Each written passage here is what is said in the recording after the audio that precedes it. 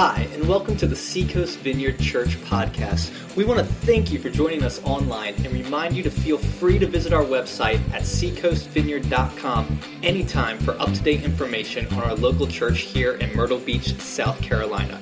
If you would like to give financially to this ministry, whether that's a one-time gift or a recurring monthly gift, simply click on the Give tab at our website and give however God leads you. Now, we want you to enjoy this message from God's Word. Oh, good morning. Good to see everybody. Food fights. Ever been in one? I was raised with all brothers, younger brothers, and so somebody instigated a lot of food fights around my house, and we had a lot of fun with it. But they're no fun in a church, food fights. And the church seems to be very good at getting into fights at times. We've been in a series called The Beloved Community. And last week we talked about the lavish love of God that is resident in the local church through Jesus Christ. And it oozes out, the love does, doesn't it, among us? I mean, we just feel the love of God. And then the next minute you see something like this going on. Or you get to Romans 14, which is where we'll be today in Scripture. Romans 14, when Paul starts talking about food fights in the church. And unfortunately, the church, gets pretty good at doing fights and having squabbles among itself. There's times when people will come up to me and go, Tim, I just wish it was the way it was back in that first century, back when the church first started up, when it was so pure and it was so holy and it was so wonderful. You mean like where people who lied about their giving were struck dead in meetings? That's in the first generation church there in the book of Acts. You mean the same church, that first generation church, where people would actually get drunk at the communion table, drink all the wine, drink it all up before people who didn't have the wine got to the communion table? You mean that church? You mean that church that had people doing things they shouldn't be doing in it and they had to deal with it? That same church? The common denominator between that church and this church, the church back the first year and the church 2,000 years later, is people. People. People still have struggles. People still have situations that arise that cause schisms and cause problems with one another. And Paul dealt with it in this chapter, in chapter 14, as we've been making our way through by the center portion of the book of Romans. He deals with a little bit of this. He deals with the beloved community and their differences. So we're going to be over there, Romans 14 and the first verse. If you've got your Bible or you have your app and you want to go to it, Romans 14 and verse 1.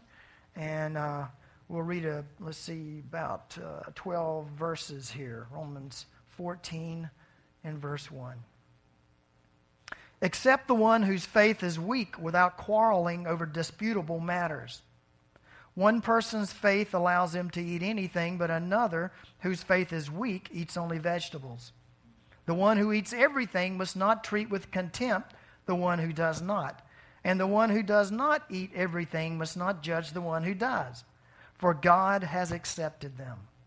Who are you to judge someone else's servant? To their own master servants stand or fall, and they will stand, for the Lord is able to make them stand. One person considers one day more sacred than another. Another considers every day alike. Each of them should be fully convinced in their own mind. Whoever regards one day as special does so to the Lord. Whoever eats meat does so to the Lord, for they give thanks to God. And whoever abstains does so to the Lord and gives thanks to God. For none of us lives for ourselves alone, and none of us dies for ourselves alone. If we live for the Lord. And if we die for the Lord. So, whether we live or die, we belong to the Lord. For this very reason, Christ died and returned to life, so that he might be the Lord of both the living, the dead, and the living. You then, why do you judge your brother or sister? Or why do you treat them with contempt? For we all stand before God's judgment seat. We will all stand before God's judgment seat. It is written, as surely as I live, says the Lord, every knee will bow before God. Every tongue will acknowledge God. So then, each of us will give an account of ourselves to God. Lord, I ask for you to bless your word this morning as we look at the subject of food fights in your body, Lord, in the church, disagreements and how we might treat one another better, Lord, in your beloved community. Holy Spirit, I thank you that you come and you teach us all things. You come and you reassure us of your presence. And we ask for you to come in a special way today to teach us, to guide us, maybe to heal us, Lord, because these food fights in church, they sure can be painful at times. And so I just pray for your healing touch as well to be here this morning. Breathe life on your word, Father, in Jesus' name. Amen. Well, whenever you get 2 or 3 people together in any group, you're going to have a difference of opinion about something, no matter what happens. Even in the church and down through history, there have been some very famous disagreements. John Wesley and George Whitefield, 2 very famous English revival leaders. There they are. Quaint-looking chaps, aren't they? Kind of strange. The Buns. I don't know. I just don't know. The Buns. But John Wesley, if you know the Methodist Church, you've heard of John Wesley, John and Charles Wesley. George Whitefield, quite the preacher. Wesley spent some time up and down this coast, all the way down to Savannah and that area, and preaching the gospel.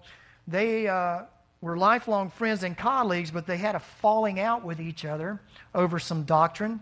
That is that Wesley's doctrine of free will and then Whitefield's Calvinist background caused a lot of schism, the sovereignty issue of God. And both of them mightily used by God, but they let that one doctrine get in between their friendships, and it actually caused a split in the church between the free will and salvation, that anybody can decide to follow Jesus, anybody can just right now decide, versus that you were elected to do so, that kind of schism, and they fell out with each other, and there was a split in the church over that.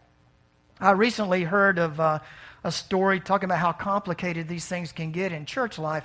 Phil Strout, who is our national director in the Vineyard, Phil and Jan will be with us at our 16th birthday, our church birthday in October, second Sunday. We're going to have a big celebration here, and Phil's going to come, and he's going to preach to us and encourage us on that Sunday in the services. But Phil tells the story of when he was a missionary down in Chile, and he went to a funeral.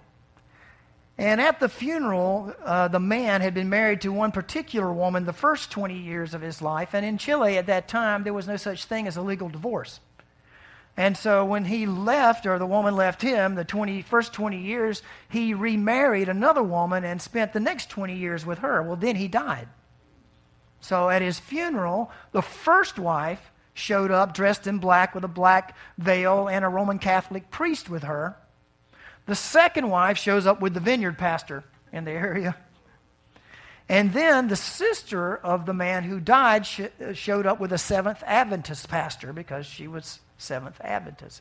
And so all three of them got up to speak at the funeral. And the priest, the Roman Catholic priest, got up and said that the man was in purgatory. The vineyard pastor got up and said the man was with Jesus. And then the Seventh-day Adventist pastor got up and said that he was in soul sleep, awaiting the resurrection of the dead. So it can get very confusing. Jan, Phil's wife, turned to him during the funeral and said, "You got to do something about this. Get up and straighten this out." Phil's like, There's a wonderful book, if you would like to read a little more about the essentials of the faith and also the history of all of this, the changes and the difference of opinions around doctrine and such, that I know this looks rather thick, but if you enjoy reading history and you enjoy reading about the essentials of the faith, this book, The Mosaic of Christian Belief, by a guy named Roger Olson, is the best thing I've ever read on the subject. It's a really good book. And Roger, in this book, he takes, he designates our beliefs, our doctrine, I guess you could say it, or the way we believe in church, into 3 different sections. He calls one dogma, and by dogma he means you must believe these certain things in order to be a Christian. They are not up for debate. If you go over to 1 Corinthians 15 and you read that chapter, you'll see where Paul's talking about the resurrection that if you don't believe Jesus was raised from the dead, well, that's an essential part of being a Christian. You're not a Christian if you don't believe he was raised from the dead. I mean, that's an essential part of it. If you don't believe he was 100% man and 100% God, that's an essential part. That's dogma. That is essential to being a Christian. If you don't believe that he paid for your sins with his life on the cross, that he was brutalized and murdered and dead and buried and raised on the third day and ascended to the right hand of the Father, and he's coming back for his own. Those are the essentials of the faith. That is dogma. But then we have what Olson calls doctrine. And doctrine are the peculiarities that maybe we have in denominations, particular things like Whitefield and Wesley kind of separated on. They separated over doctrine. I mean, the Methodists have a certain doctrine. The Baptists have a certain doctrine. Vineyard, we hold some things very dear to our hearts, and there are certain doctrines that we each have felt like God has shown us and led us in to believe. And then there are opinions. And most of the trouble we get into in church fights, in our church food fights, are between the doctrine and the opinions. It's not over dogma. But we sure can get heated up about our opinions. And we can sure have a falling out with dear friends, even in a church that we love, with people we love, over opinions and doctrine at times. And so the doctrine is up for discussion. I love discussing doctrine with different people. People say, are you a Calvin, or are you a Calvinist or an Arminian? I'm a Calvinian. I'm making my way through some of this. I don't buy into all of the tulip, the five deal, but there's part of it I like and part of it I don't. And it's like, some of this is doctrine, a lot of it. But do I believe that Jesus Christ was who he said he was? Absolutely. Do I believe that it is the gospel that is the power unto salvation? Absolutely. That is what is paramount. That is dogma. Who Jesus said he was, why he came. That is what's important. The 16th century reformers had a term for the things that really weren't that important. It was called adiaphora, and that is matters of indifference. There are matters of indifference, things that we separate and we have fights over in church that really are indifferent things. They don't mean that much, but yet we want to defend them and fight over them and argue over them and split over them when they have nothing to do with the central issue and tenet of the gospel of Jesus Christ.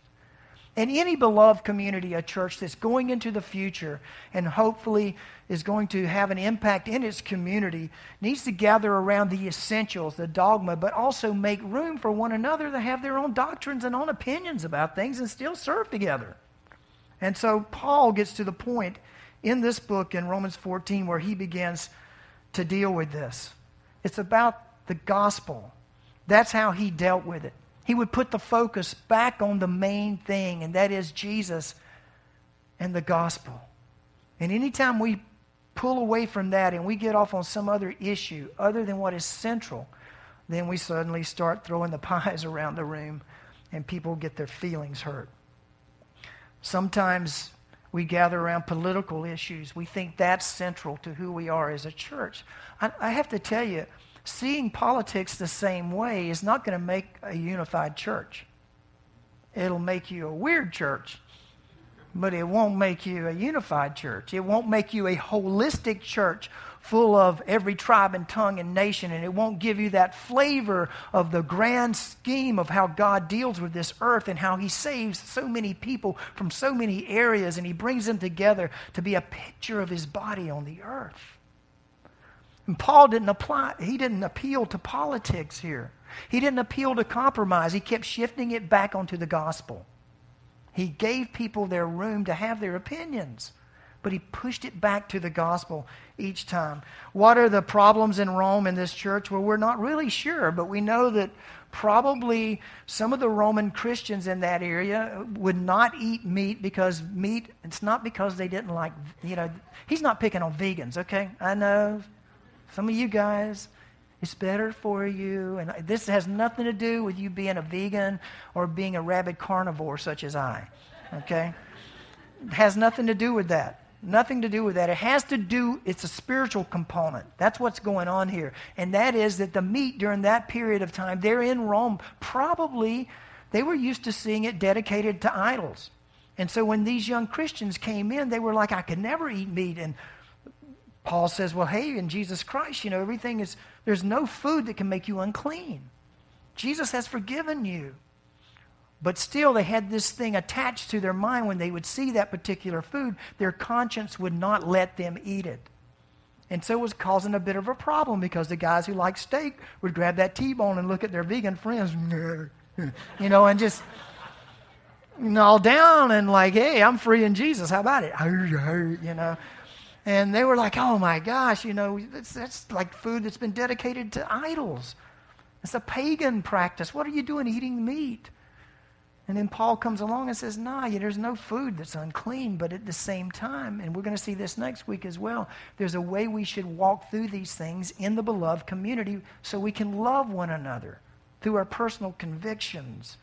So how do we respond when we run into this adiaphora, these differences, these disputable matters, as Paul calls them here? You've got a fill-in in your handout, 3 fill-ins if you want to track along with me this morning.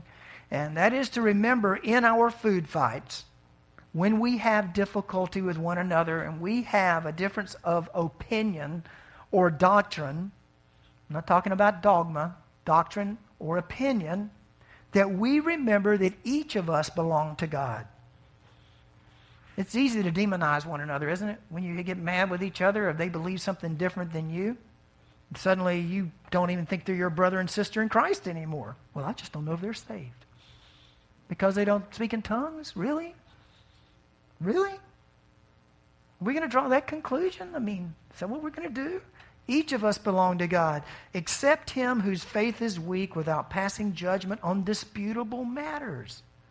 One man's faith allows him to eat everything, but another man whose faith is weak eats only vegetables. The man who eats everything must not look down on him who does not, and the man who does not eat everything must not condemn the man who does, for God has accepted him. Who are you to judge someone else's servant?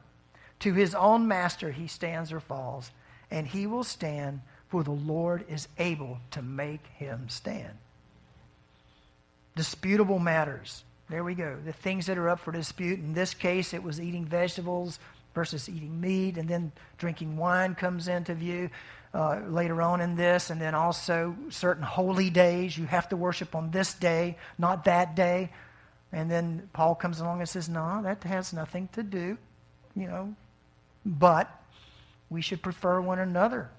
And so, like I said, we'll talk a little more about that even next week. I'm old enough I'm thankful that there are probably many of you never been in a business meeting in a church, hopefully. I'm old enough to have been earlier in my Christian experience to be a veteran of the war department of the local church.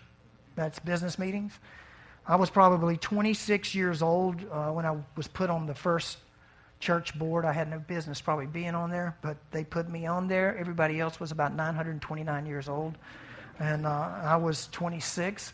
And, I remember going into my first meeting, and this guy slept through most of the meeting, and I was so excited because I assumed everybody was just excited about Jesus, and everybody was there together. We were all together. We're going to build a church that loves Jesus. And I loved the pastor. It was great. And I'll go into this meeting, and the lead deacon is sleeping through most of the meeting, and then all of a sudden he wakes up, and the pastor goes, well, what should I do? And he says, quit. I looked at him, he said, yeah, you need to resign. I was like, this is the guy, I came to this church because of him, and what? Resign? And then we get into meetings, and we get in where people are, I'm looking at this as people are jumping up in these business meetings and accusing people of all manner of stuff, and I'm like, what? This is the body of Christ? This is the beloved body of Christ, and it's over issues that are not paramount to dogma at all. It's over taste and doctrine and things that really are not that important. And this young girl had just come to Christ about 2 weeks earlier. She had just joined the church the same Sunday that we had a business meeting, and she came to it. And I can still remember her. All of a sudden in this business meeting, I hear this, wailing, crying out from the back of the church. And it's her. And she just begins to weep out loud. And I walked to the back of the room and to see what was going on. And she looked at me and she said, if this is what following Jesus is all about, I'm going back to my other life. Because we didn't do this there. I mean, that's no way for God's people to deal with their food fights, to deal with their differences. Now, the good news is, what did Paul say? He's able to make them stand. This young lady is now a grandmother, loves Jesus, been serving Jesus for the last 35 years of her life. God is able to make her stand, despite our foolishness at times and inability to navigate these waters. We need to look at each other at times when we have our differences in these areas and remember that person, that church member, that fellow brother and sister belongs to God, number one. That you're looking at someone that Jesus Christ went to the cross for and died and bled for and loves. And as such, they are of immense value to you, even when you disagree, to the church.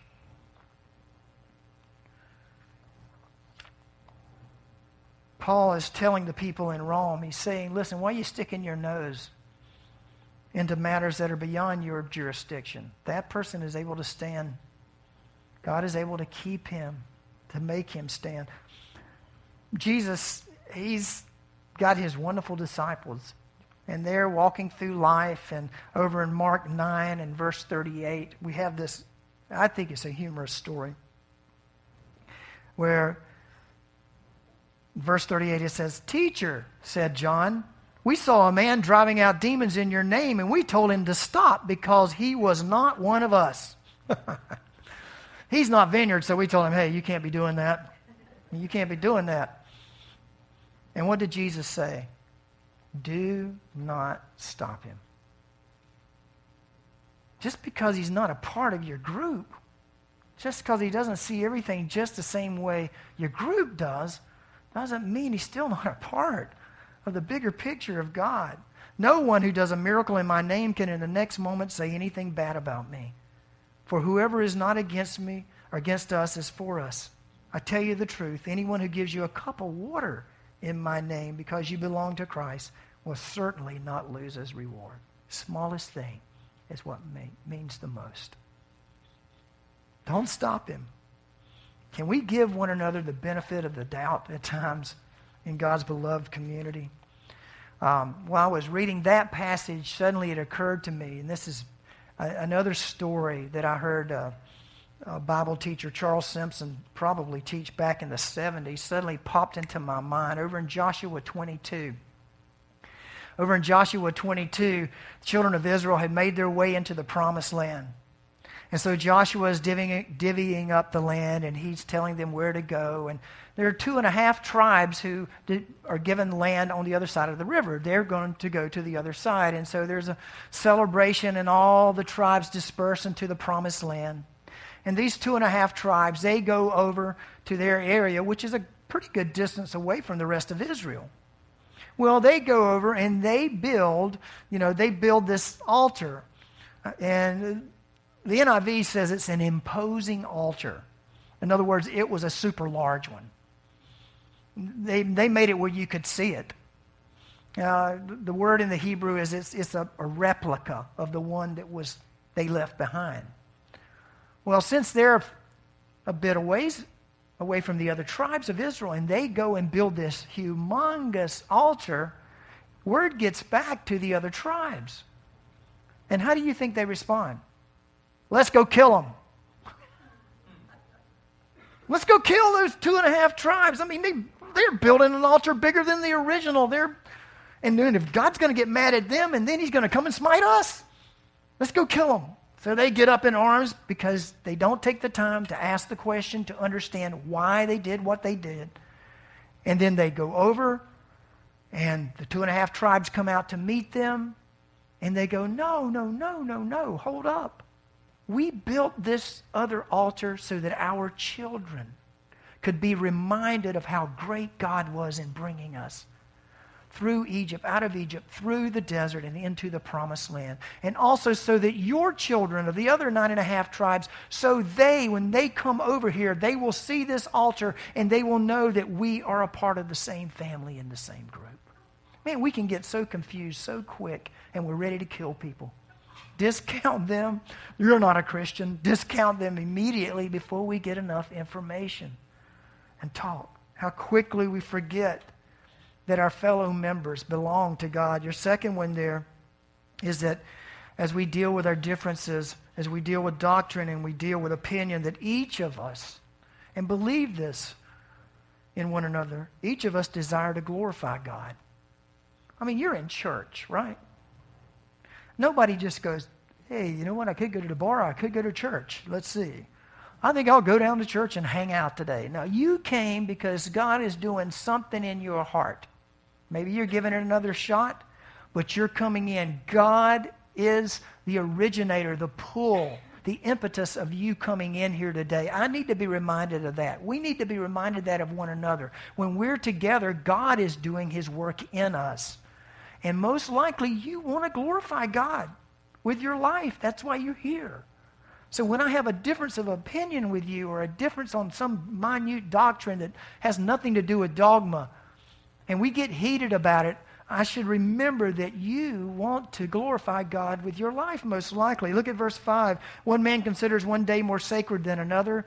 Another man considers every day alike. Each man should be fully convinced in his own mind. He who regards one day as special does so to the Lord, to glorify God. He who eats meat eats to the Lord, for he who gives thanks to God. And he who abstains does so to the Lord and gives thanks to God. For none of us lives to himself alone, and none of us dies to himself alone. If we live to the Lord, and if we die, we die to the Lord. So whether we live or die, we belong to the Lord. We belong to the Lord. And when we have our differences, when we come into this bit of a friction, we need to say, you know what? I know you belong to God, and you want to glorify God with your life. That's what this is about, so let's talk about it. And respect that with each other and have dialogue. Some things that come to mind for me, like baptism. I like immersion. I like to put people completely under the water because I think it's a picture of our old life being buried in Christ, being washed clean, and then coming up out of that new. I like to do immersion, but I would never make a point to say someone who was sprinkled and it was meaningful to them was not baptized. I'm not going to make an issue out of that. If your heart is for Christ and in the right place, then I'm going to say you want to glorify God with your life, and that was meaningful to you. Calvinism versus Arminianism, and 80% of you don't know what I'm talking about, but the whole sovereignty issue versus the free will issue, to the glory of God. To the glory of God. My question is, are you following Jesus? Are you following Jesus? Well, I don't believe I could ever backslide and fall away from Jesus. Well, that's not the question. The question is, are you following Jesus? If you're following Christ and you're on the road, what does that matter? Let's go. You can be an Arminian or a Calvinist here in this church, okay? There are Calvinists sitting right next to you right now. Right now. There are Democrats sitting right next to you right now.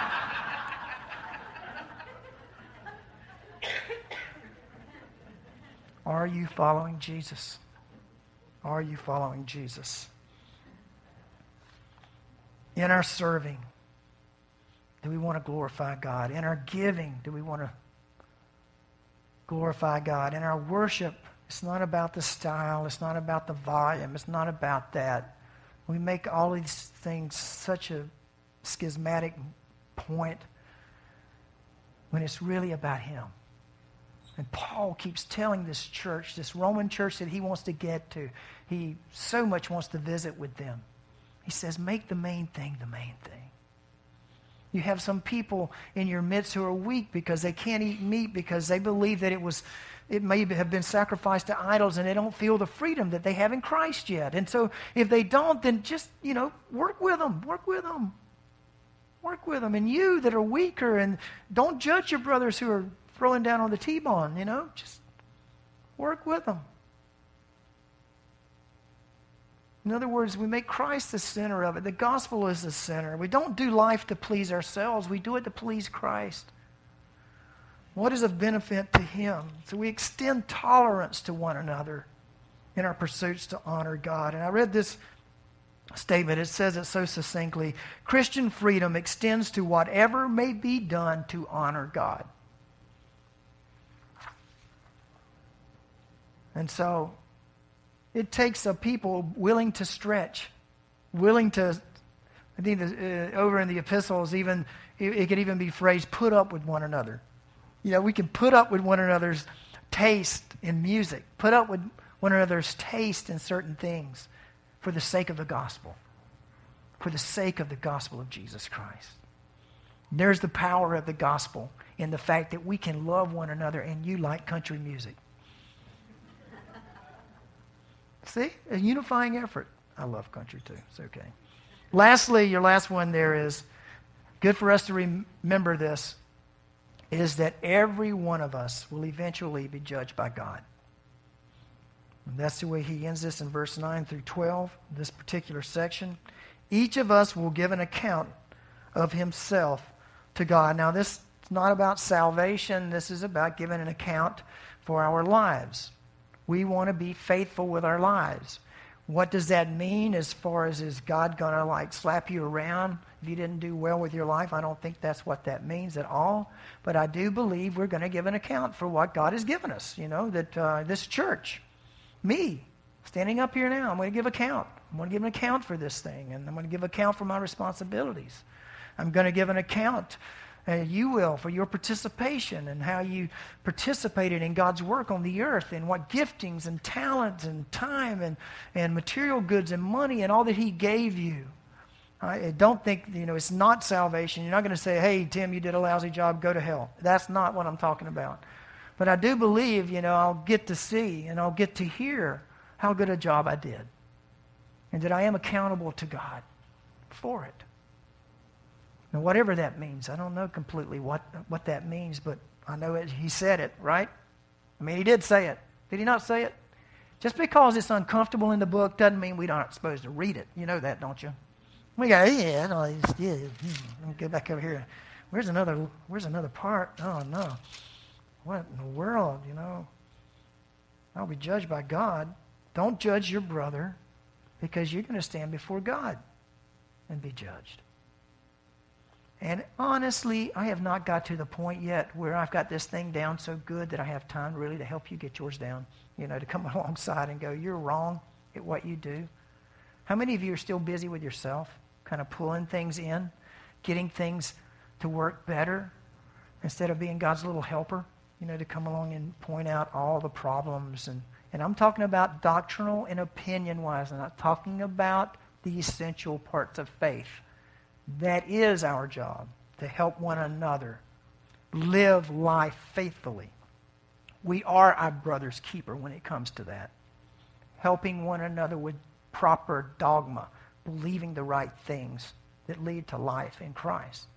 But these other areas, me getting into with your preference with music and your preference with this and preference with baptism and all of this kind of stuff, I mean, we've got bigger fish to catch and clean here, to let people know that Jesus Christ loves them and cares for them. Paul is pointing out the danger of one group imposing their understanding of the Christian faith and lifestyle appropriate to it on all others in the community. Richard Baxter, the famous Puritan, said it this way: in essentials, unity; in non-essentials, liberty; in all things, charity. Can we say that together? In essentials, unity; in non-essentials, liberty; in all things, charity. Charity. Back in the late 1400s, there was a guy named Copernicus. Some of you may remember that from your school days. Copernicus, before he came along, people thought that the earth was the center of the universe, right? And that everything revolved around earth. And if you saw some of the drawings of how they tried to justify this and the path of the planets, it got very complicated. I mean, there were all kind of weird drawings just trying to make Earth the center of everything. And they would even have planets darting. Like one moment during the month, they would be here, and suddenly they darted over here. And that's the only way they could make it work with Earth being the center of the universe. Copernicus comes along and goes, nah, the sun is the center of the universe. Everything revolves around it. And once that was discovered, it became a beautiful pattern, elliptical pattern. Things made so much sense. But you know what? When we become the center of our universe, life gets extremely complicated. There has to be something with more power and more pull at the center of our church and our lives other than ourselves. Let's pray. We hope you enjoyed this week's podcast from Seacoast Vineyard Church in Myrtle Beach, South Carolina. We look forward to you joining us next time on iTunes or at our website, www.seacoastvineyard.com.